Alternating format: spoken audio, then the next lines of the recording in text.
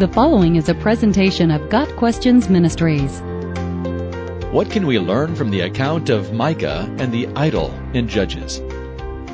Judges chapters 17 and 18 record the story of a man named Micah who built a shrine and worshipped human-made idols. This man should not be confused with the prophet Micah. Obviously, what Micah did was wrong. The author of the book of Judges includes the story in order to teach us some lessons. First, it is clear that worshiping idols stands in opposition to God's commands. The first of the 10 Commandments reads, "You shall have no other gods before me," Exodus 20 verse 3.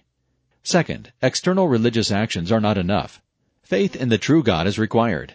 Micah was certainly zealous. He built a shrine, made an ephod to use in religious activities, and fashioned some household idols. He was excited to have hired his own personal priest.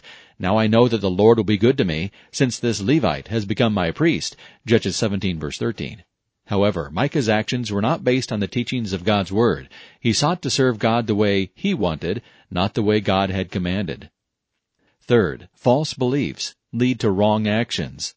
When the people of Dan inquired concerning a place to settle, Micah's priest told them what they wanted to hear. "Go in peace, your journey has the Lord's approval," Judges 18 verse 6.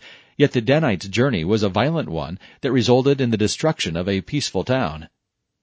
Fourth, sinful actions by one person can have a long-term impact. The closing verses of this account leave us with these words, "The Danites set up for themselves the idol, and Jonathan, son of Gershom, the son of Moses, and his sons, were priests for the tribe of Dan until the time of the captivity of the land.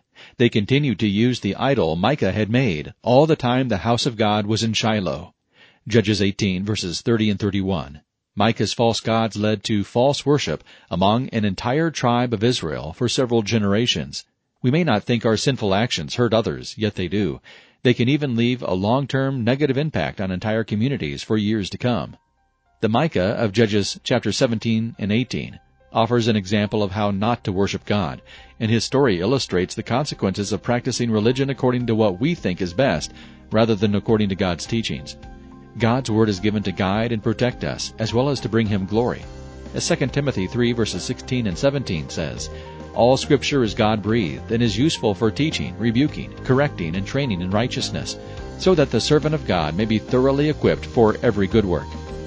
Got Questions Ministry seeks to glorify the Lord Jesus Christ by providing biblical answers to today's questions. Online at gotquestions.org.